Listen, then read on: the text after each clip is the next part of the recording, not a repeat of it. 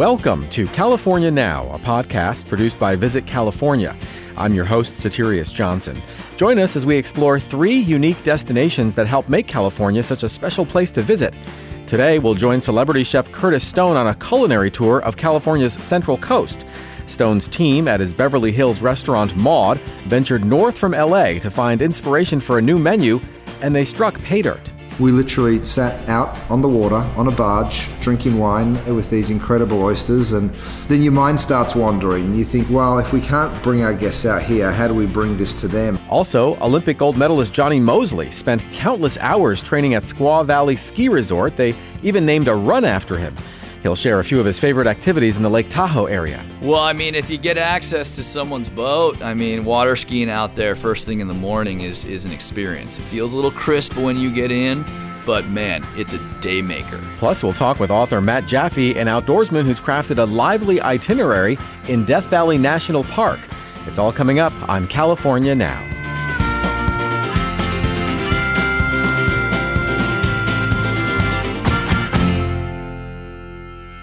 This is California Now, a podcast produced by Visit California. Our mission is to introduce you to some of the people and places that make the Golden State such a great place to visit.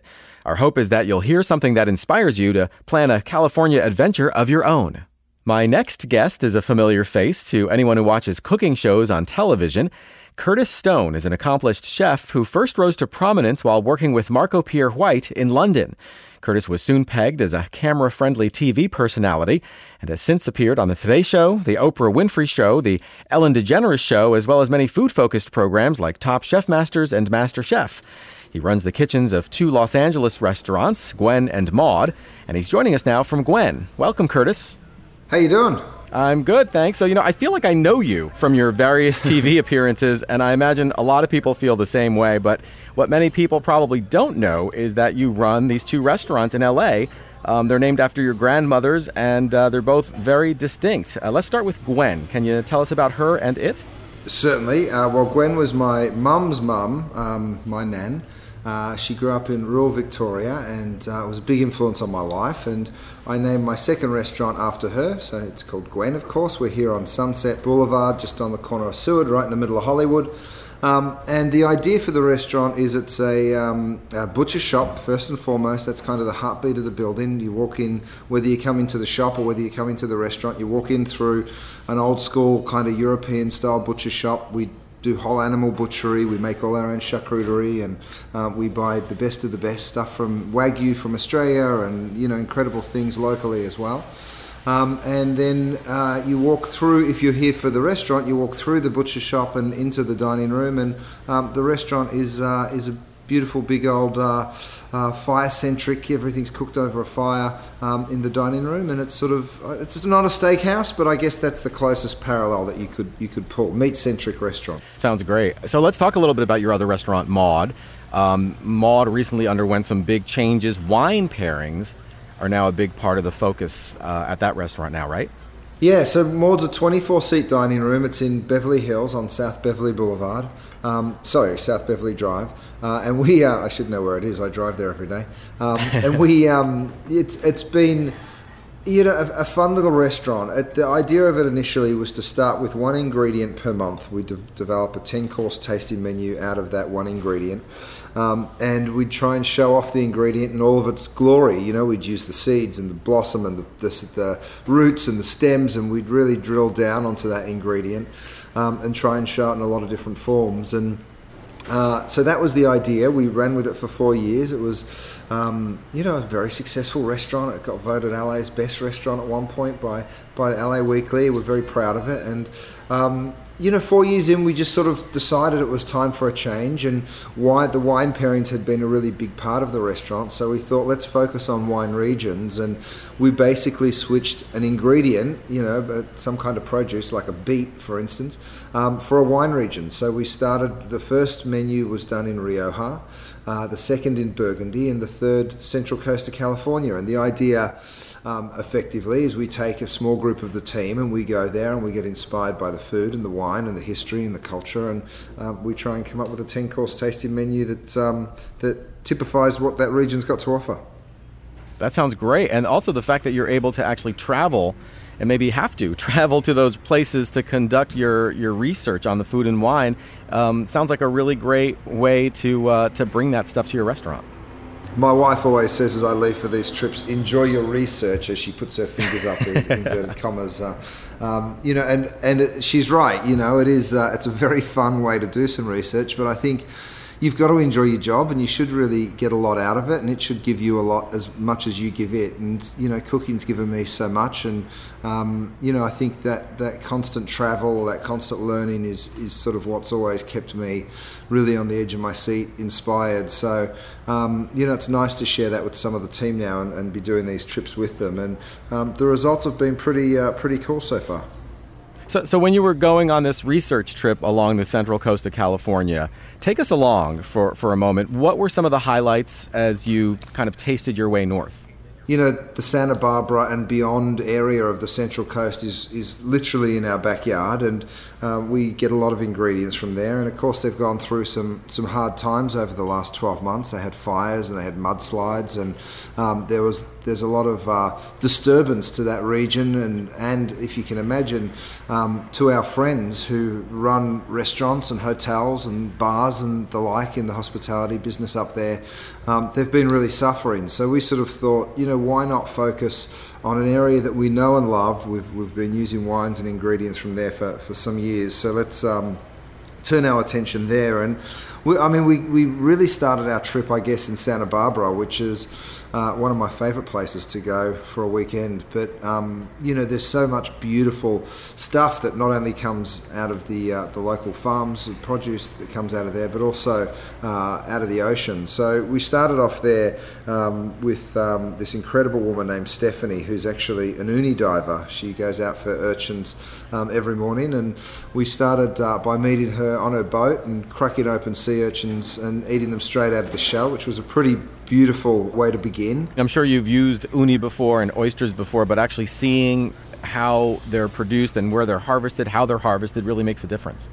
It sure does. Meeting the locals that have such passion around it. And in fact, it's helped us to sort of shape the menu, because when you, as a chef, you quite often start with an ingredient and you want to show off the technique that you've learned as a chef. You think to yourself, what can I do with this ingredient? And in some cases, the answer should be nothing. You should do nothing. You should just buy it in its freshest, rawest, most beautiful form and serve it just that way. And it made us sort of stop and think, eating uni on the water and, shucking oysters out on the oyster bay.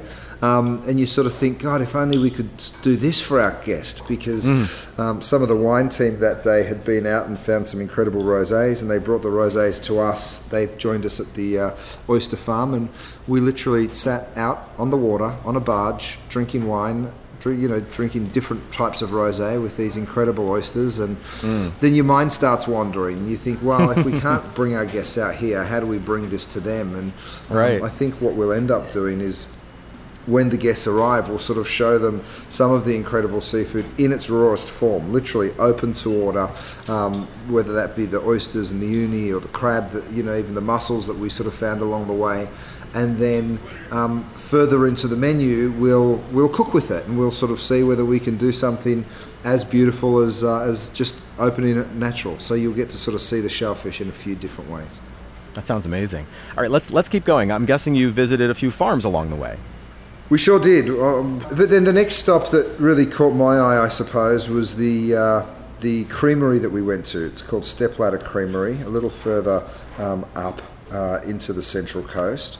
And Santa Ynez, sort of Paso Robles, I guess, was that sort of leg of the drive. We stopped at this ranch, Stepladder, and we had a couple, Jack and Michelle, who decided to throw in, I think they're in the tech world, but whatever industry they were sort of working away at before, they decided to throw it all in and go and milk some goats. And it's a pretty interesting, I often joke with my wife when things get a bit chaotic in my life. I'm like, that's it, I'm moving to the country and I'm milking a bloody goat, because I feel like that would be, the ideal way of life. And it was pretty cool meeting with these guys, because they've done just that, and they have pigs and they have cattle and they have goats, of course. They milk the goats each morning. They turn it into this incredible goat's cheese that they're producing there. So it was really cool spending a day with them, watching that whole process, understanding how they're making the cheese,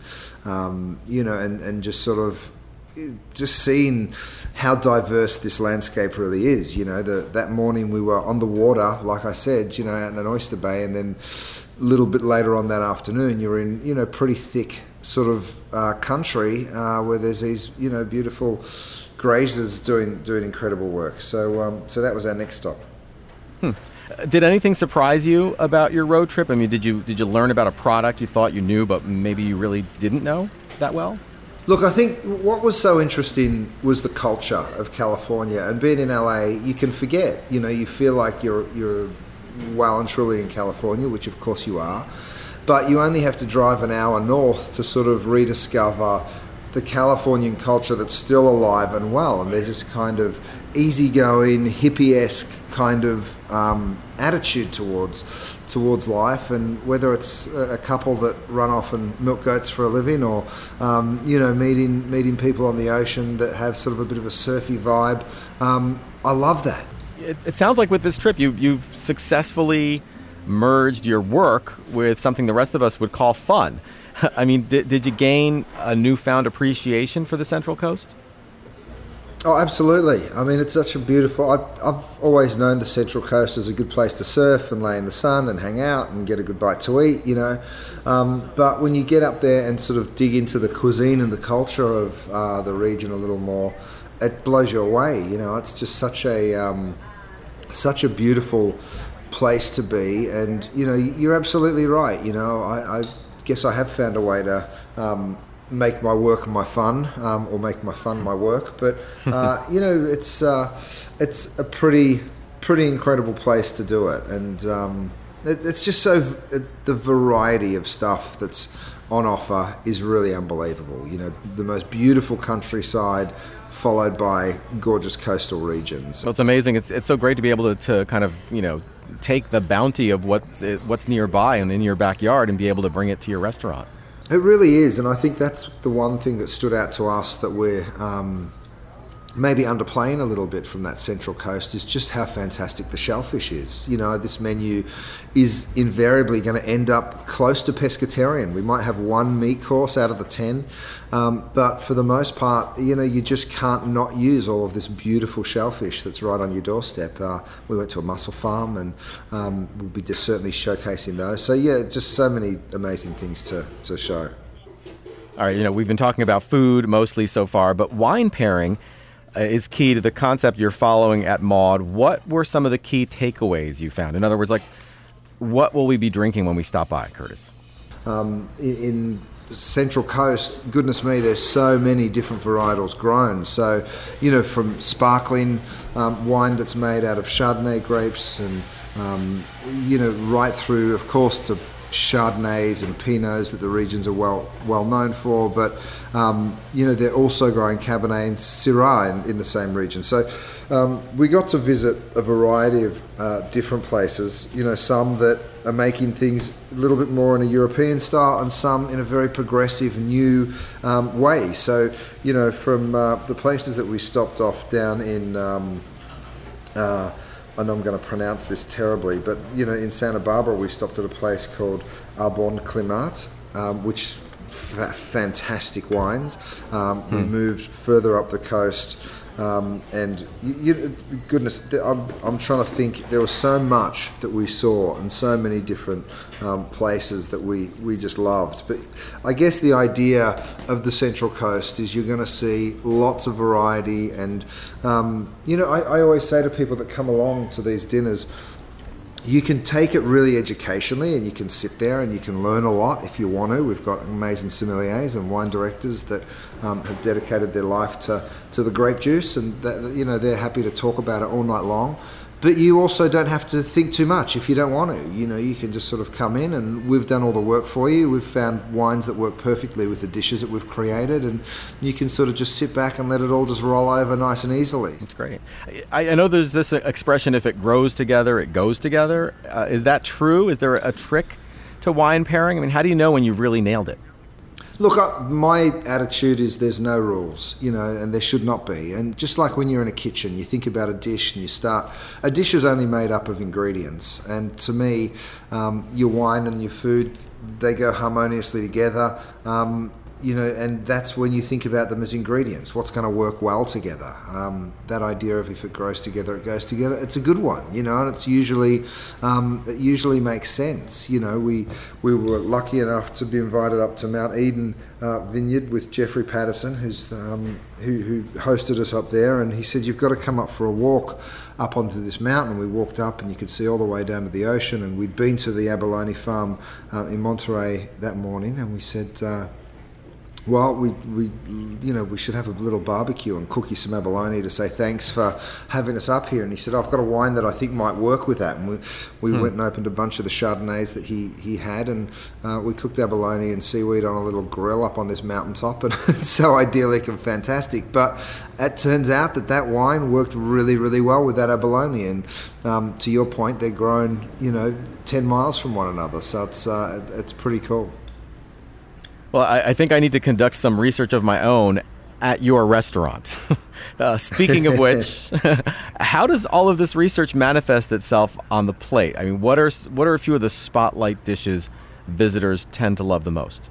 There's a rock crab dish that people are really loving. There's a squid dish that everybody that's had so far loves, and that's with some chilies. We found these incredible chilies when we were up there. Of course, everything grows well in California, but as we move into summer, chili's one of those real, fantastic ingredients. So we've made a fermentation out of some of the local chilies and smoked it. So we'll be cooking the squid, this baby squid, whole over a bichiton grill, which is a certain type of charcoal, and the smokiness of the squid, but also the delicate nature of that squid, goes really well with the chilies too. So I think that's a dish that everyone's really enjoying.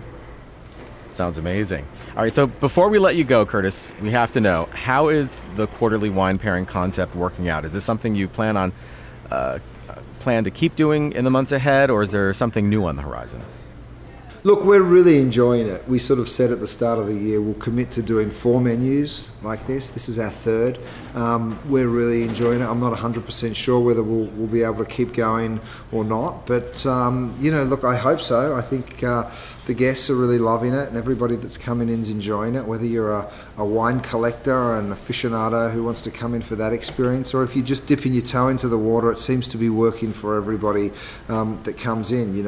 Of course, there's no need to do there's no necessity to do the wine pairing either. You can come in and not drink wine at all and just sort of see the expression of the region from a culinary perspective. So it's good. It's been a busy year, and we're really happy. So fingers crossed we get to do it all again next year. Well, it sounds like a delicious and great idea. Thanks so much, Curtis. My pleasure. Lovely chatting to you. Thanks for the time. Thank you. You can sample Curtis Stone's fine dining cuisine at his 2 Los Angeles County restaurants, Gwen and Maude. And you can find links to the reservation desk and everything we talked about today at visitcalifornia.com/podcast. You're listening to the California Now podcast. I'm Soterios Johnson.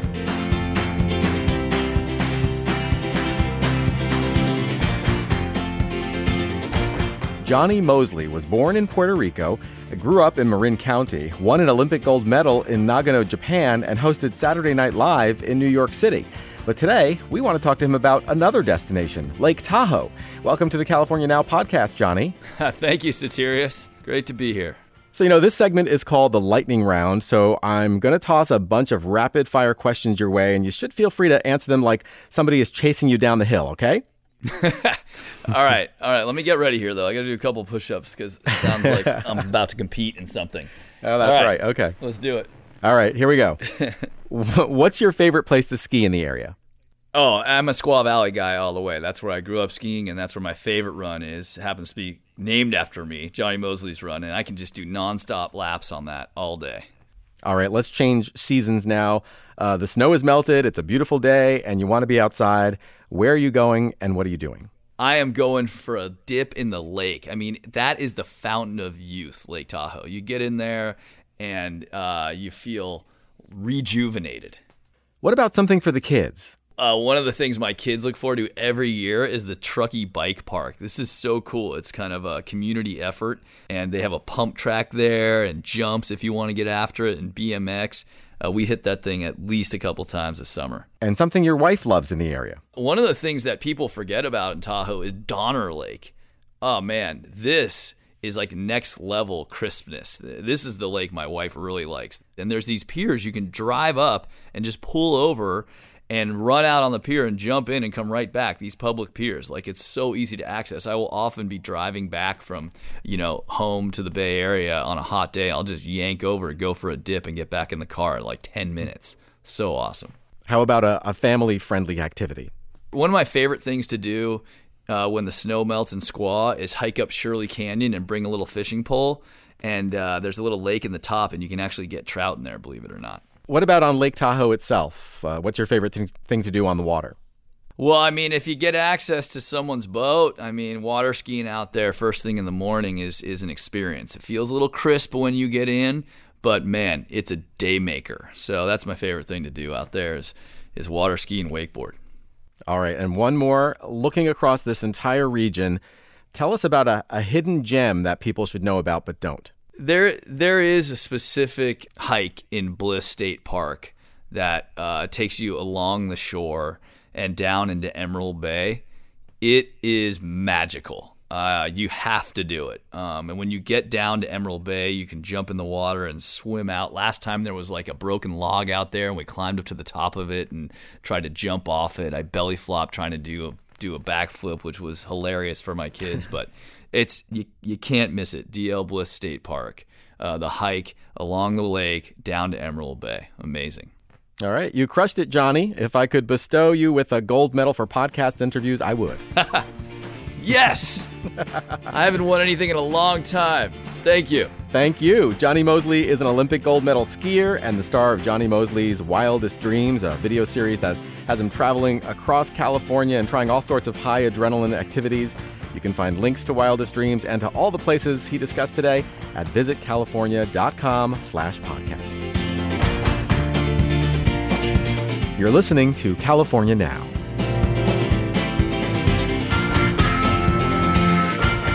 My next guest has spent a lot of time in a part of California that has an almost mythological status, Death Valley National Park.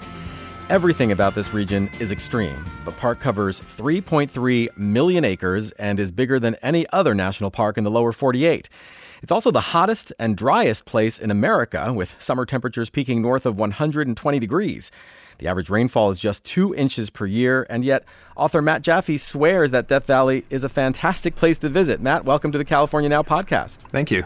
You've traveled extensively in and around Death Valley, so tell us, what makes this seemingly inhospitable place worth a visit? Well, I think the main thing about Death Valley is its openness and bigness, for lack of a better word.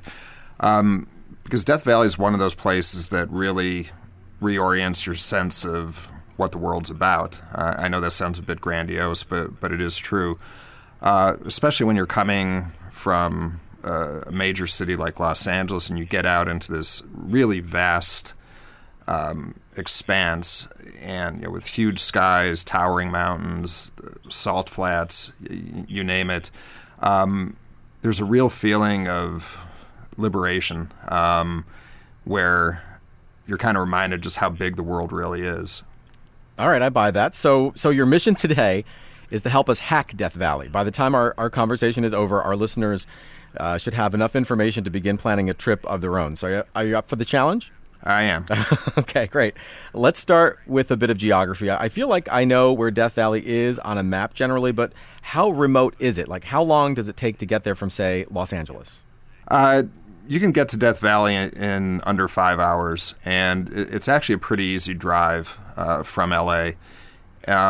It's northeast of the city. You basically shoot up State Highway 14 and take a few more roads, and again, it's an easy drive, and it's a spectacular drive too, because one of the things I find remarkable about California, and especially Southern California, is how quickly you can get out of the city and just be into a very different world. It sounds like actually just getting to the park makes for a great road trip. Oh yeah, it's a terrific road trip. You're not on any kind of major freeways once you're outside the LA area. It's much more 2-lane roads, very drivable roads. Nothing too hectic, and again, just beautiful scenery, Joshua trees in some places, some spectacular views along the way. I imagine there are certain times of the year you'd want to go to Death Valley, and other times when you might want to steer clear. When do you think is the best time to go? I would say the best time to go is between November and into April.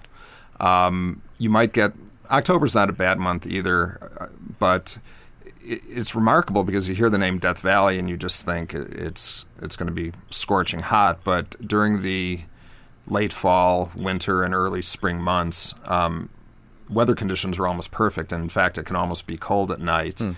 And the other thing, though, is that for a lot of people, the time to go is during the summer, which really sounds kind of crazy, right, considering that it's most days it goes over 120 degrees. But there's when you go out there, you're always going to be surrounded by Europeans because for them, it becomes this point of pride to have gone out to the hottest place on Earth because Death Valley has the hottest temperature ever recorded anywhere on Earth, which I think was 134 degrees. Wow. All right, so help us build an itinerary. We drive to Death Valley. We show up on a relatively cool, say, winter day. What should we do first? The classic thing to do in Death Valley is to wake up before dawn and to go over to Zabriskie Point, which is really just a couple miles from the main area where you would stay there. Zabriskie Point is famous for as the sun comes up, it begins to light up the Badland formations right below the point, particularly this one kind of triangular outcropping called Manly Beacon. And it's just remarkable to watch the change in color as the sun comes up higher. And then the other thing that's happening is that the Panamint Mountains on the other side of the valley begin lighting up. And whereas the foreground is going to be all kind of golds and yellows, the Panamint Mountains are going to take on kind of a pinkish purple cast. And that really is kind of the definitive morning experience in Death Valley. And there are going to be a lot of people out there, but even though it's not necessarily an experience of solitude, you're going to be blown away. Yeah, it's not something you see every day, right? No, definitely not. And it's a great photographic challenge too to just get that great moment. And then right by there's a very easy dirt road that explores another area of Badlands in 20 Mule Team Canyon. And it only goes on for about 3 miles, but it's kind of nice to get out in the middle of some of these formations as opposed to just see them from a distance. And that you can do in maybe 10 or 15 minutes. So before you've even had breakfast, you've had 2 really great experiences. Being that it's a remote place, are there hotels in Death Valley? I mean, where do you eat? Where do you sleep? There are a limited number, but there are a couple very special places you can stay. One of which is the Inn at Death Valley, which goes back to 1927. It's a luxury hotel, which you don't expect in Death Valley. I think most people just assume you're going to be camping or, right, staying in a very basic motel. But the Inn at Death Valley was recently redone. It had a multi-million-dollar renovation, which was probably the biggest change there in a number of decades. And it's kind of this Mediterranean mission-style inn. It's literally an oasis because it's fed by water from a natural spring. That's what they use for their water supplies. There's a pool that is a steady somewhere between 82, 85 degrees because, it's fed directly from the spring. Right, just naturally that warm. Yeah. And the inn has an outstanding restaurant that really tries to emphasize desert-type ingredients, dates and pomegranates and things like that. and there's a spa there. So you're doing anything but roughing it. All right, so, okay, let's say it's day 2 in Death Valley. What's on our to-do list? Well, I'm going to tell people to wake up early again. And one of my favorite spots is there's an expanse of sand dunes near Stovepipe Wells, which is another area where there are hotels and restaurants. There's an area called Mesquite Flat Sand Dunes. They're not particularly tall. I think the tallest dunes are about 100 feet, although in the northern part of Death Valley, there's an area called Eureka Dunes, which are, I believe, the highest sand dunes in the country. But what's nice about the Mesquite Flat Sand Dunes is you can go out, and especially early in the morning, you can track the activity from the night before, because there are often coyote tracks and other animals that, because the winds haven't picked up yet, the tracks are still clearly visible in the sand. And it's very interesting because people think of Death Valley as being lifeless, but there are a number of mammal species. There are a fair number of birds, not surprisingly a lot of lizards, and there are even fish in Death Valley. There are these tiny little fish called desert pupfish, but there's a very easy trail that follows a boardwalk at the Salt Creek Interpretive Trail, and that's not too far away from the sand dunes. And you walk out there, it's a desert salt marsh, and if you look into some of the areas where there's free-flowing water year-round, you can see these tiny little fish called desert pupfish, and I think around March, they're very active because that's like the mating season, and you can see the males defending territory and chasing after the females, and it's kind of a miracle in a way when you think about how hot and dry Death Valley is, that you have these native fish living out there. Yeah. I'm guessing we have time for, say, one more stop before we head back to L.A. and civilization. So what's the last best thing to see before we leave? Oh, it's hard to make a choice, but one of my favorite places in the park, and this is a little bit of a drive going north, more into the northern reaches of the park, there's a spot called Ubehebe Crater, and that's the crater of a volcano that erupted about 2,100 years ago, and it's pretty huge. It was originally about 800 feet deep, but it's been filled in partway with debris over the years, so now it's about 600 feet deep.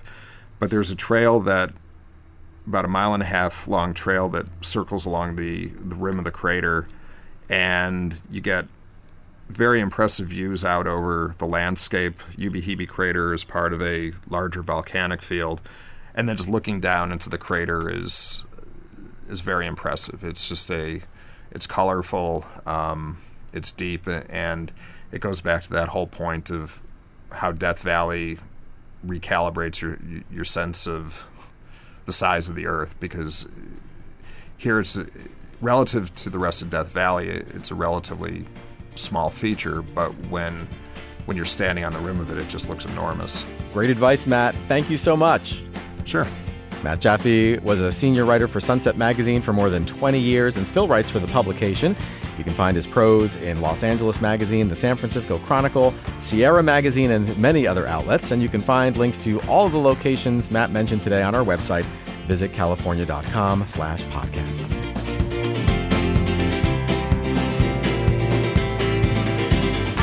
Thank you for listening to California Now.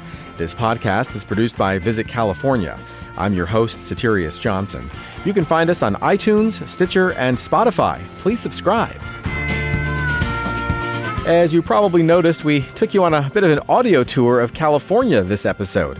Los Angeles, Santa Barbara, Carmel, Squaw Valley, Lake Tahoe, Death Valley. One thing I've learned since moving to the Golden State, you're never far away from an epic road trip. All you need is a tank of gas and some inspiration. To help you map out your next California dream drive, simply go to visitcalifornia.com and click on one of the itineraries waiting there for you.